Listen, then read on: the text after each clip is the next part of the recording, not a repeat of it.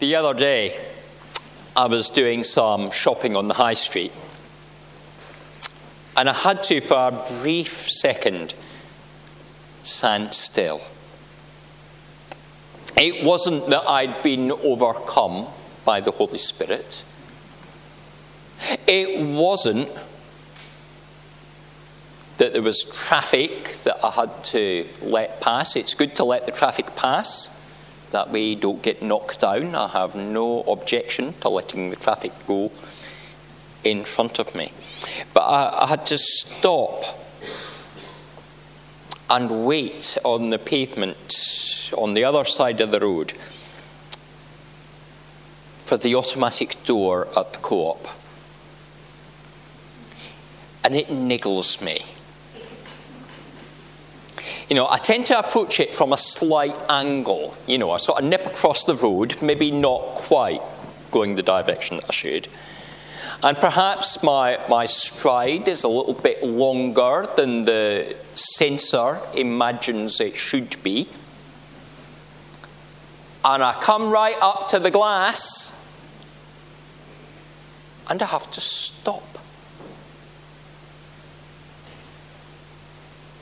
until it slides open. I know it's not a major matter. It's only a brief second, if that. And when I compare the time that I wait for that door to open compared with how long I will spend looking at the biscuits trying to decide which one to get, it fades into insignificance. But sometimes a minor issue, a tiny thing, gets to us. It rubs at us. It works upon us. It works us into a lather. And we really needn't be that way.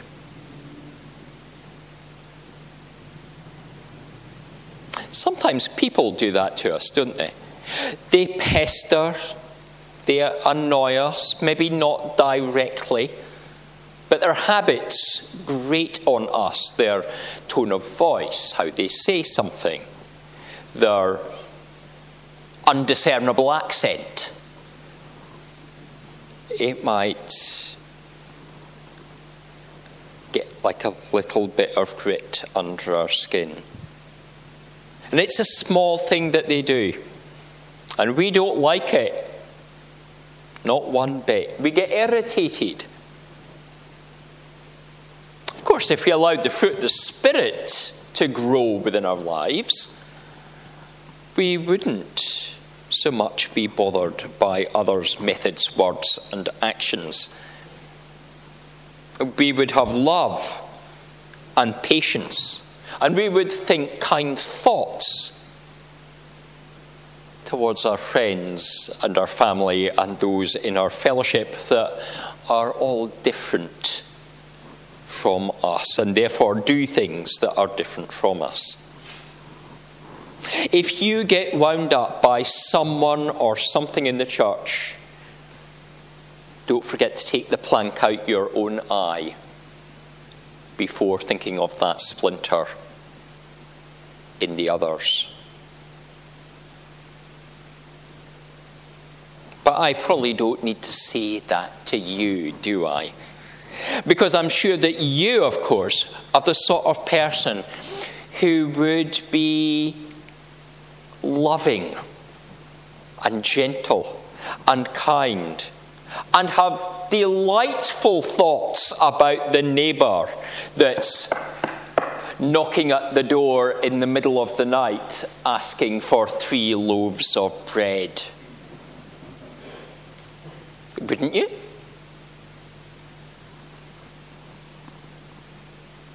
It is an unusual situation that Jesus is describing.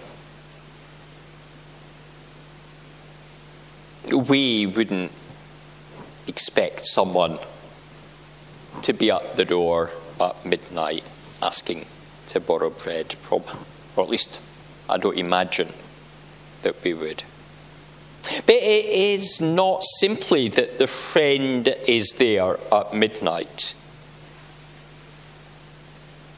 But the situation goes further back than that. The one banging at the door has already had a visitor come in the middle of the night to him. The one banging at the door has probably himself already been woken up during the night by the traveller who is hungry. The one doing the knocking knows what it is like to have someone at the door in the dark. But yet he goes and does it.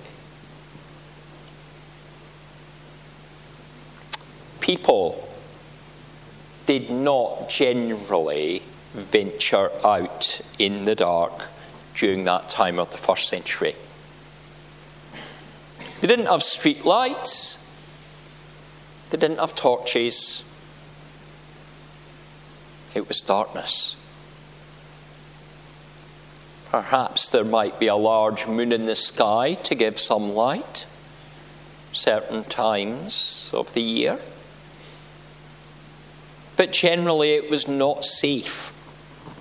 Darkness is given as a sign of the presence of evil throughout much of the Bible. And as we've sung, we're longing for that light. That light, Lord, the light.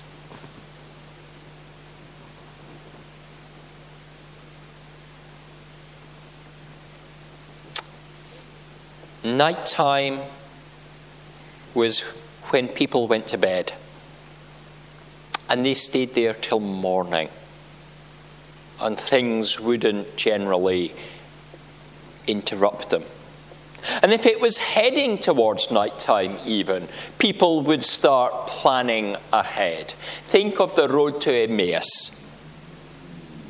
How Cleopas and friend urge strongly the apparent stranger that is really Jesus. They urge strongly that he will stay with them because it is evening. And no one journeys in the evening. Yes, they will soon rush back to Jerusalem in the night, but they wouldn't normally have done that. Here in the parable, we have a petitioner who comes to the door.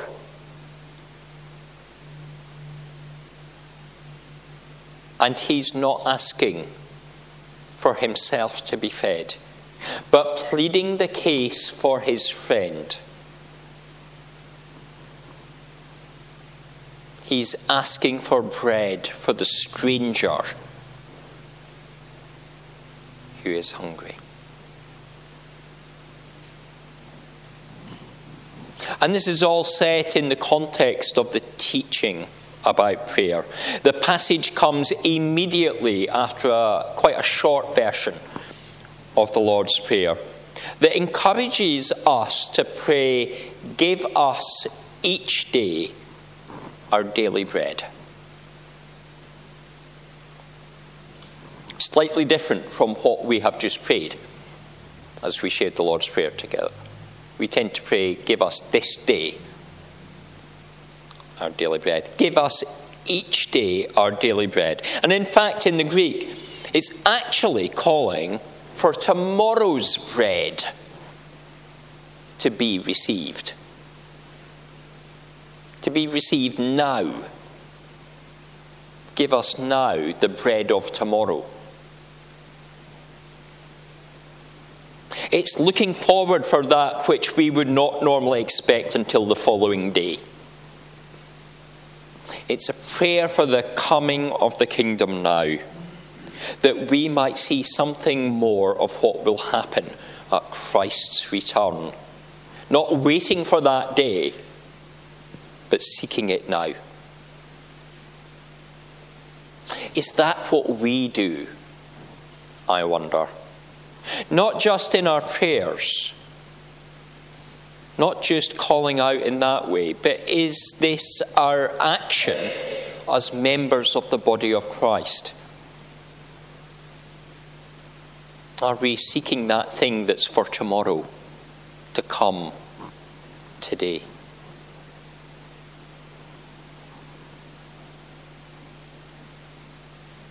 Do we seek it?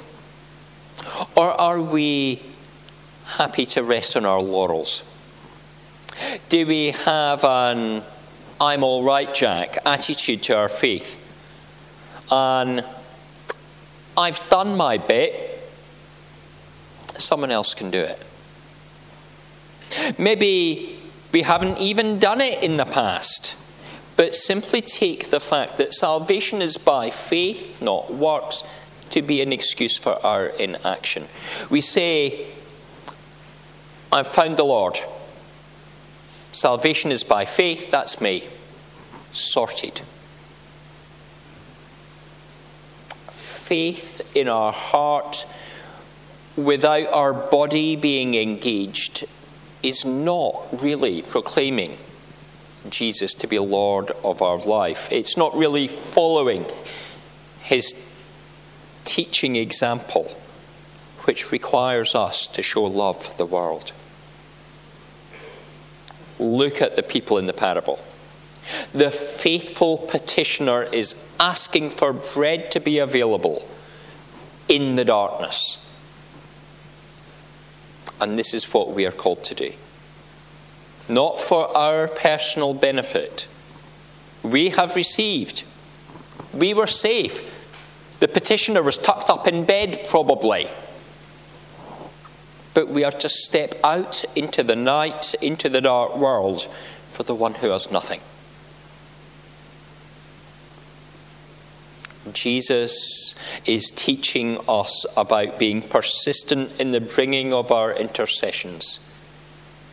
Our prayers for the dark, hungry world that needs the bread of life. But he's also setting us an example of how to live.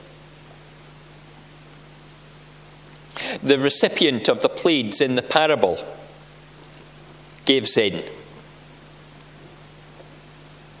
And in this case, it's just to make the night caller be quiet and go away.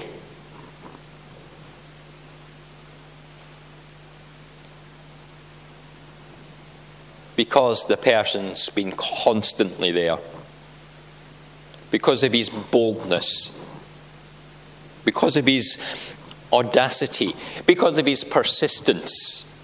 You'll go, oh, here's the bread.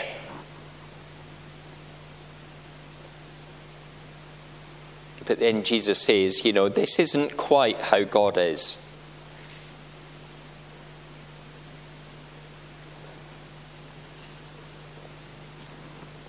Jesus accepts that the story only goes part of the way. Jesus points out that the story breaks down, that it's an inefficient metaphor. Because the loving Father doesn't get irritated by our prayers. He's quite happy for us to go on praying.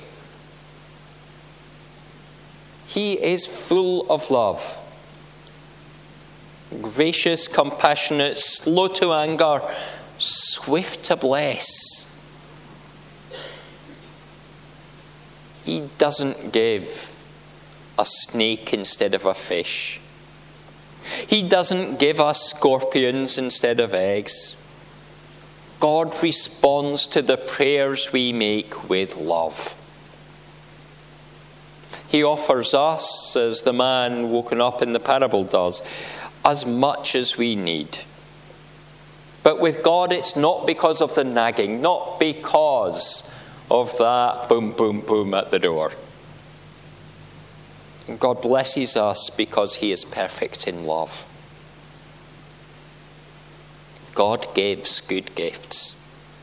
When we pray for ourselves and our friends, God doesn't always answer in the way that we hope that he does, in the way that we think he should.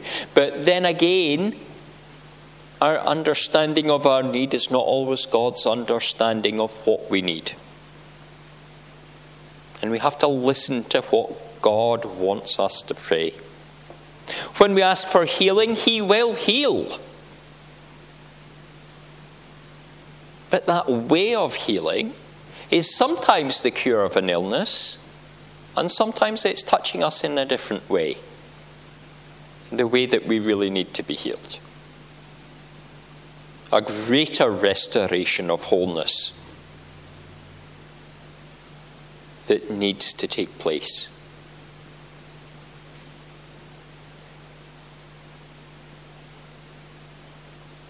We need to know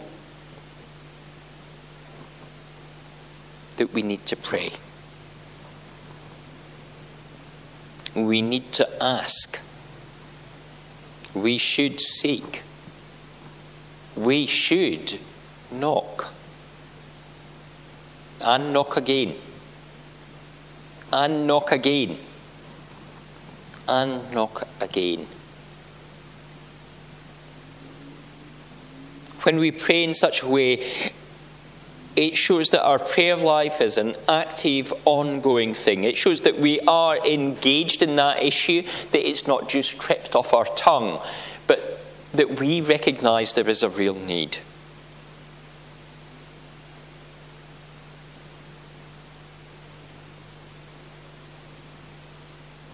A prayer not spoken is not going to be answered. In the passage, in particular, we're drawn to the asking for the Holy Spirit. Verse 13, if you then, though you are evil, I love how Jesus gets away with that, you know.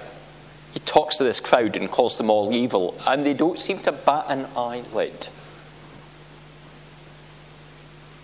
You, although you are evil, know how to give good gifts to your children. How much more will your Father in heaven give the Holy Spirit to those who ask him? The Holy Spirit that comes to heal, to cleanse, to encourage, to inspire, to lead us forward as God's people.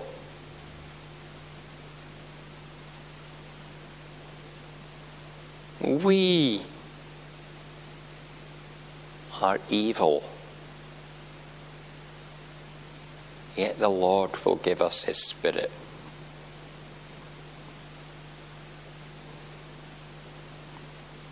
And how can we be sure of this? Because we've already seen the example of his love in Jesus. He has already given us his Son to take away our sin.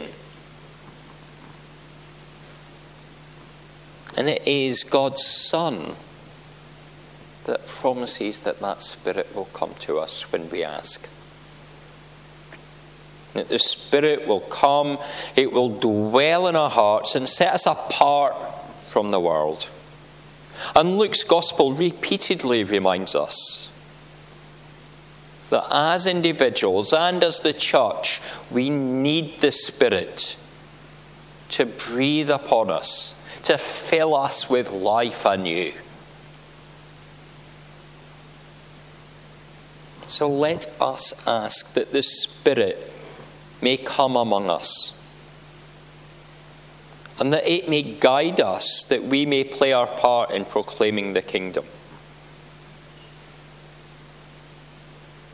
That we may have that Spirit filling our lives, not for our own benefit,